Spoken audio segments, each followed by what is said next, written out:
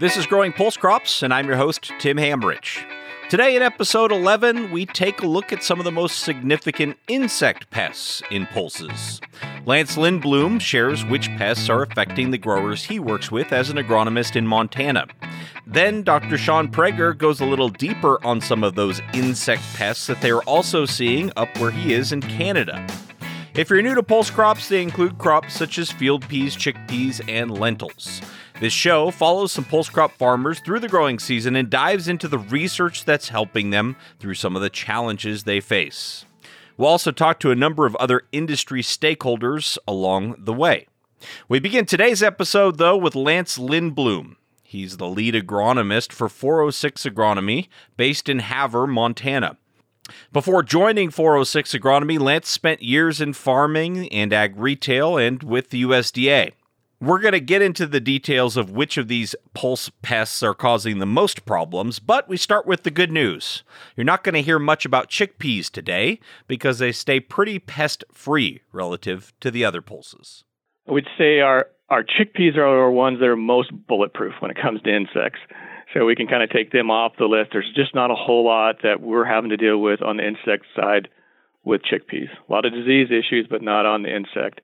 Both peas and lentils have both of their challenges on insects. I would say lentils are probably we have the most challenges with them. This year, we've had just a large infestation of grasshoppers. So we've been dealing with a lot of grasshoppers, a lot of calls for applications to deal with grasshoppers. Year to year, we do see a little bit of outbreaks or a little bit of uptick on aphids on our lentils. So those two would be the big ones that we're after on our lentils. On our peas, probably the big thing, our big challenge on the peas insect starts out early is the pea leaf weevils. So we scout early with them, and they're the ones that can cause a lot of damage, and probably one that's not, people's mindset is not, they see the damage and then it goes away and they think it's fine, but they're not realizing that really that the majority of that damage is caused by that larva. So that's one that we're not only looking at this year, but we're looking for next year. If we're seeing some issues this year, how are we going to address it next year? Now let's start right there with the pea leaf weevil before we come back and talk about the aphids later. Lance alluded to the fact there that the pea leaf weevil can cause a lot of damage, and people aren't exactly always on top of it when it comes to scouting. I asked him to expand on that a little bit. One of the problems we have with the pea leaf weevil is the producer will see the damage, and then it looks like, of course, the crescent moon, the marks on the leaves. And then it'll stop, and the producers will feel, okay, we've made it through the grazing part of that, and the plant's fine. And that is correct.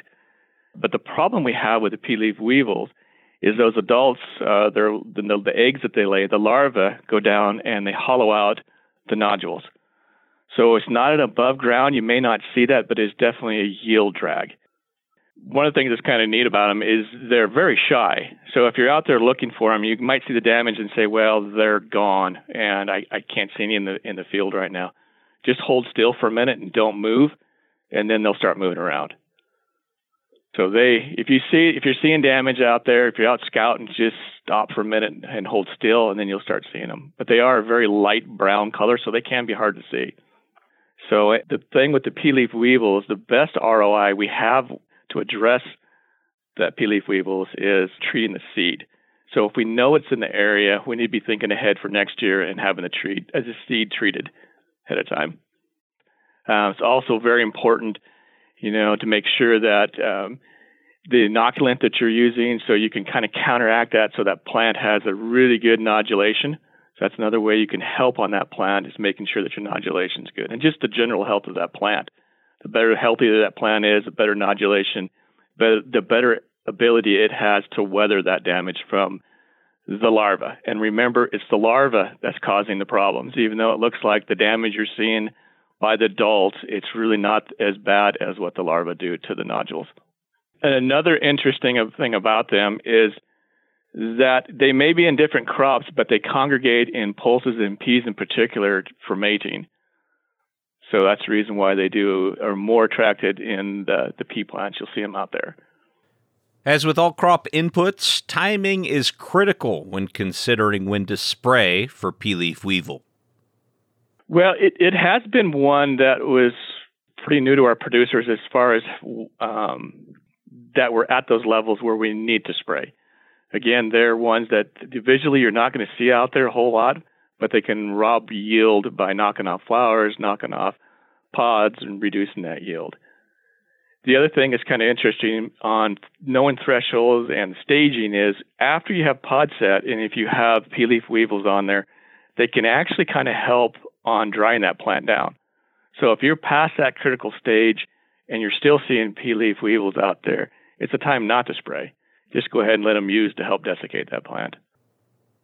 So pea leaf weevil is the big one in peas, but for lentils, one big concern is pea aphid, and it can be another tricky pest to scout for. Yeah, the pea aphids is one in lentils that really sneaks up on us because you just won't visually see them. They're very hard to see. The only way you're going to see them is to sweep net them. And kind of critical time is the last part of vegetation. We want to start getting some sweeps out there and get the counts because the damage from the pea aphids happens during the first part during flowering and early pod set. So that's the area that we want to make sure that we're not over thresholds. And of course, with aphids, they have that ability to explode in population pretty quick. So we really need to be on top of them where they're at, which direction we're going on the numbers, and what we're seeing out there for beneficials. Are we seeing quite a few ladybugs out there? So kind of what the predators are, what the predator population is out there too also.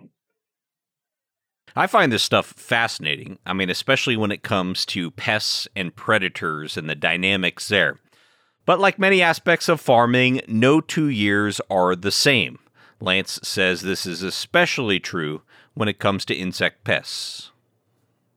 Probably the big thing with all crops on scouting is what you see this year may not be the same thing as next year and the year after. It's always changing. It has a lot to do with what our weather is, what some of the rotations are. So it's always changing. And insects in particular in this environment is not one that would necessarily, if we had a bad issue this year, that we're going to have one next year too. So it's one that's always evolving and changing. Now, to learn more about how these pests are affecting pulse crop farmers north of the border, we turn our attention over to Dr. Sean Prager. Sean is an assistant professor at the University of Saskatchewan, College of Agriculture and Bioresources Plant Science Department. His research interests are insect ecology, and he works extensively with pulse crop pests. When I asked him about the most significant pest to pulses he sees, he went straight to the same one we started our episode with, pea leaf weevil. Pea leaf weevil is probably the one that we would typically put right at the top, right? We're always worried about pea leaf weevil. And it's a pest that goes after most of the pulses, so that's a problem. It's hard to control and it's quite damaging. That said, the geography seems to be kind of shifting on it, between Alberta and Saskatchewan and different places. So the geography is a little tricky, but I do think that pea leaf weevil is one of the ones that we always sort of know is a problem. It takes notches out of the leaves. So in fact, that's why the thresholds are actually built on the number of notches you see. So they defoliate. But the other problem is that they can lay eggs and the larvae will feed on the root nodules, which, if you're growing pulses is a problem, both because the pulse themselves then can't live, right? It kills the pulses, but also it decreases the amount of soil nitrogen fixing you're getting, which of course is part of the reason you're growing. Well, depending on how you're growing the pulses, if you're growing it in a rotation, part of the reason you want it is that. So for both of those reasons, that's a problem. There are some people who are trying to work on these things, looking for natural enemies and other things they can do. But I think right now it's sort of your standard stuff, depending on where you are, crop rotations, if you can get away with that, when you plant it. And then if you're really, really desperate, you can use a foliar insecticide. Now, the next most significant pest to growers in Saskatchewan probably won't surprise you if you were listening closely to Lance earlier. That's right, it's the pea aphid, and it seems to be getting worse. And so we did not think of pea aphid as a problem here again until recently, but over the last few years, since we keep getting these alternating wet and dry years, we seem to get more and more and more pea aphid problems. That's a huge part of the work that my lab is doing is both pea aphid and then also the pea aphid vectored viruses, because Neither of those things were thought about very much in Saskatchewan, really outside, even in North Dakota. I mean, we knew they existed a little bit in the Palouse because people at Idaho State and Washington had thought about that a little bit, but we're starting to see them occasionally show up here. So that's a big thing for us. In fact, in some ways, it might be the biggest concern we have is actually increasingly now P. aphids, because in bad years, they're really, even without any viruses, just on their own, they're really, really problematic. So growers have to spray now sometimes. Now, I've always thought about aphids as virus transmitters, but you just heard Sean say there that even in the event that they're not transmitting a virus, they still need to be controlled. So what is the big problem then with these P. aphids? That's an excellent question. It's the $64,000 question or whatever. It's probably more than that given the cost of fields now. All right. The problem with P. aphids is this. First of all, they go after every single one of the pulses plus alfalfa and some of the sort of, if they want to, some of the related things. So that's the first problem. Second, they seem to move crop to crop. So it seems to be that, or at least from what we can tell, that what they actually do is they move from green pulse to green pulse. And so for us, peas first, then probably lentil, and then probably fava. And they also seem to probably migrate into the provinces, at least our province, on wind. And so they come in on the wind, they get in, and if they get in early especially, or if they're overwintering someplace and start moving back onto the fields, what we find is that they start blowing up in peas first. Part of the problem we have is it's hard to monitor them. So you can put sticky cards out, but that doesn't get them very well because they are mostly on the plant. And so we've done some work on this. And what we find is that sweep netting or direct counts still seem to be the best and most accurate way to find them. The problem is thresholds. So for example, one sweep net might come back if it's a bad year. So last year, thousands of aphids, which is obviously not a reasonable way of counting it. So we've been trying to figure out alternative ways. And our collaborator at Canada actually has been doing things where he's trying to figure out, and this is something that's done a little more common, I think, in some parts of the US for other things, basically measuring cups. So we're trying to figure out how many teaspoons per sweep you need before you're in trouble. Because, for example, so one of the things we're doing in our lab is trying to develop thresholds for P. aphid on both lentil and fava bean. And not fava bean. So fava bean we direct count now, but that's more for scientific purposes. But if you do a sweep in lentil, it's not unreasonable to come back with like 1,500 aphids in one sweep, which obviously no reasonable person could be expected to do that. So we sort of have to find a way that's more, practical, something that just like won't ruin a person trying to do that.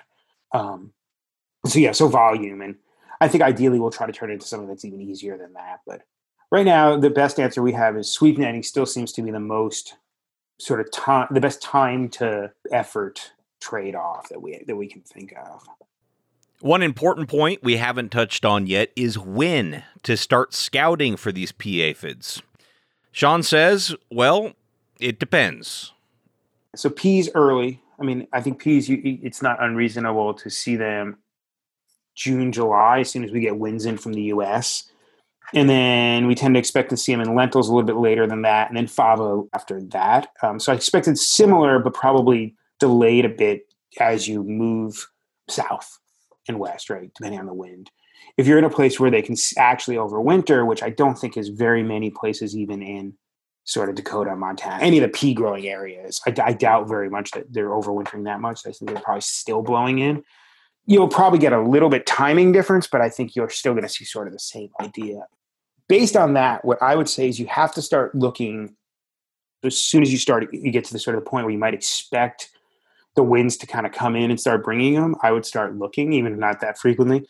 And part of that has to do with the nature of aphids. So what we find is that in a good year, a good year for growers, a bad year for aphids, good meaning more aphids for our purposes,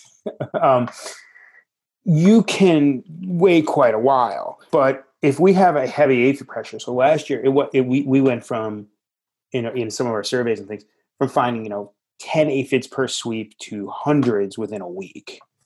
Right, and density is the key to this. So it's because you're sucking insects, right? So the trick is it's all about having keeping the number of aphids to the point where they're not really damaging the plant, right? Where the plant can compensate. And as soon as you have too much of that, you're in trouble. So I think we would generally say you should keep looking pretty, with some regularity so that you're catching it before they get to the numbers where you actually get a problem. Because the other thing we know, or that we seem to know now, is that if you manage them early, that is, if you get to the numbers where it looks like you're going to have a problem, where you sort of outrun the natural enemies and things, you better spray it fast. Because if you do spray it and you can keep those numbers down, you may be able to get away with a single spray. When we let those numbers get high, or if the season goes longer, we often find that you're going to have to come back and do it again. So, and we've been doing these experiments. So I'm one of the graduate students in my lab. So she has different densities, and we'll let them go, say, to 5 aphids per sweep and 100, and she'll let them build up. And what she finds is that it's pretty easy to bring the numbers down with a lot of different materials. But the nature of the aphids is just that when they're reproducing, when they're getting good conditions, the numbers jump back up so quickly that you may have to go back again and sort of treat them again. So, and the other problem we have is that we don't have good economic thresholds for these things. So there's none that exists for fava bean at all. And there is for pea. And for lentils, the only economic thresholds that anyone has are like 30 years old, and they're for varieties of lentil that nobody's grown in decades. They don't seem to work particularly well. So I wondered, does that mean we can sort of predict a bad aphid year in Saskatchewan based on wind patterns? Probably partly how windy, but I think it's also the trajectory. So it's where the wind is coming from and how many aphids they have in the place where the wind is coming from. So Agriculture Canada, this is one of the cool tools that they've kind of made for the world, actually tracks wind trajectory. So we can actually go onto the web, to the Prairie Pest Monitoring Network, which is a pretty useful tool for people. And it will actually give you information about these things. So you can actually get a little bit of a feel for that based on these quite complicated wind trajectory estimates that they're making. And so sometimes you can guess where they can say, like, this looks like the winds are going to come in. They're starting to come from this direction and stuff. But we don't have the tie-in between like what ones mean bad aphids, but I think if you went and looked and they started saying like, well, you're going to get a lot of diamondback moths or other things, it might be an indicator that you should probably start looking for aphids as well. So what types of controls are effective on these pests? Sean says they're not really seeing a lot of resistance problems like maybe pathologists and agronomists are seeing with things like weeds and diseases. So the nice thing about this is it seems to be right now almost everything still works. Which is good. So we have a bunch of different materials. They're not all registered for all the pulses, at least not in Canada. My best recollection is the same in the States. The good thing for us is the cheap stuff still seems to work. So things like Matador and Desis still work. And they still work as well, as far as we can tell, as anything else. If you ask the graduate student in my lab who's working on this, she will tell you that Volume Express, which is a combination of like Exeril and Matador, I think. So it's a combination of a systemic and a contact insecticide, seems to work pretty well. The answer is you can use the systemics. They seem to be fine. They're more expensive. We're not finding them they work that much better than well-timed contact sprays, which is good. So I would say that if you're not super concerned about your beneficials and you're not super concerned about your sort of other things, and you're going to be able, and you're pretty sure you can get away with a single spray, you can still go along with one of the sort of more traditional pyrethroids type sort of contact things. There are other materials that I think probably would work. We just don't use them very much because they're more expensive. Things like Movento, so the which is a insect sort of growth inhibitor kind of. It's a lipid. What is it? It's a lipid biosynthesis inhibitor. So it's used in horticulture, but it's registered against them. So you can use that. Again, there's some of the foliar applied systemics are registered in some cases, or at least you can use them in combination. The nice thing about that is it probably gives you longer protection. But again, we're not seeing something where that longer protection seems to be giving you much of a benefit. We don't think. But I think what we really seem to be finding is that if you use your old-fashioned agronomy in a way, that is, if you spray them at the right time and keep the number low enough then that alone seems to get you a lot of time before you have to do anything, which is nice. And so that's a good thing. Caveat that always goes with this, of course, is all bets are off if they actually is virus being transmitted by those aphids, right? Then the rules change. If you have a virus, you can't recover. Plants don't recover, right? So the plant is dead. The aphids themselves are doing damage just because of the feeding, right? And so as long as the plant can handle the fact that they're feeding on it, or they can handle quite a few aphids. However, once you start getting aphids with virus, you have to lower your threshold, your tolerance, because of course what you don't want is either large populations of viraliferous aphids, so aphids carrying the virus, to build up on that plant, because then if they leave that plant, they'll go spread through your field. And then also, on the same time, you don't want to give the aphids enough time, depending on the particulars of what they're carrying, to feed on the plant where they will then make your plant sick. So your tolerance goes down quite a bit typically when you have viruses. We don't know exactly how much right now, so that's one of the things we'll have to try to figure out. But the general assumption is, yes, that your thresholds drop when you have virus in your aphids. The one that we worry about is P. seaborne mosaic virus, but they can transmit most of the any aphid transmitted pulse virus. These will be the aphid that transmitted. So, bean yellow mosaic virus, leaf curl virus. There's a whole host of them, but we don't have most of them. The one we do definitely see is, at least on occasion, is P. seaborne mosaic virus, though. There are definitely pluses and minuses with growing pulses on the Canadian prairie, according to Sean. They don't have to worry about several pests that are found elsewhere, but the ones they do get have very few natural predators. That is a problem, and that is absolutely the case. And pea leaf weevil is a perfect example. Pea leaf weevil is invasive, and it's invasive from Europe, and the weevil's here, but we really don't have, the real natural enemies probably that follow it. Same thing with the aphids. Soybean aphid is also invasive. There are probably some parasitoids that get after it, and you'll see lady beetles do their nice lady beetle thing. But yeah, I think that's true. Pulses are a good example of something that was grown somewhere else. So we picked it up and moved it to North America to grow it. And that's great if it works, because it often means you can out-compete because you didn't bring the pest with you. But what also seems to mean is that when the pest shows up, which, soybean's another one, right? Soybean aphid is a problem, right? Because we didn't have it and now it showed up. And of course, we don't have any of the natural enemy community that went with it. And so, yeah, it's good because we don't have as much pest pressure, but no, I don't think we have nearly the same kind of natural biological control that we would if we're in the natural growing place of these insects, or rather of these plants. So, but for instance, we don't get any leafhoppers or whiteflies, which of course are big problems in tropical places that grow pulses. That's another thing about viruses, for instance. We have a far smaller set of pulse viruses than you do in other places, simply because when we're this far north, we just don't have the vectors of those viruses, where if you start growing them in the Middle East or in the Caribbean, Puerto Rico, all these other places that grow pulses, they have major problems with them because they have those pests. Well, that's it here for episode 11. Thank you very much to Dr. Sean Prager and Lance Lindblom. Really appreciate you both being part of the Growing Pulse Crops podcast. We have a lot more great information still coming your way throughout the 2020 growing season. Please subscribe and tell a friend who's also interested in these pulse crops. You can find all of the episodes at our website, www.growingpulsecrops.com. This show is brought to you by the Pulse Crops Working Group with support from the North Central IPM Center. We're releasing 2 of these every month throughout the growing season, so we look forward to bringing you your next episode very soon.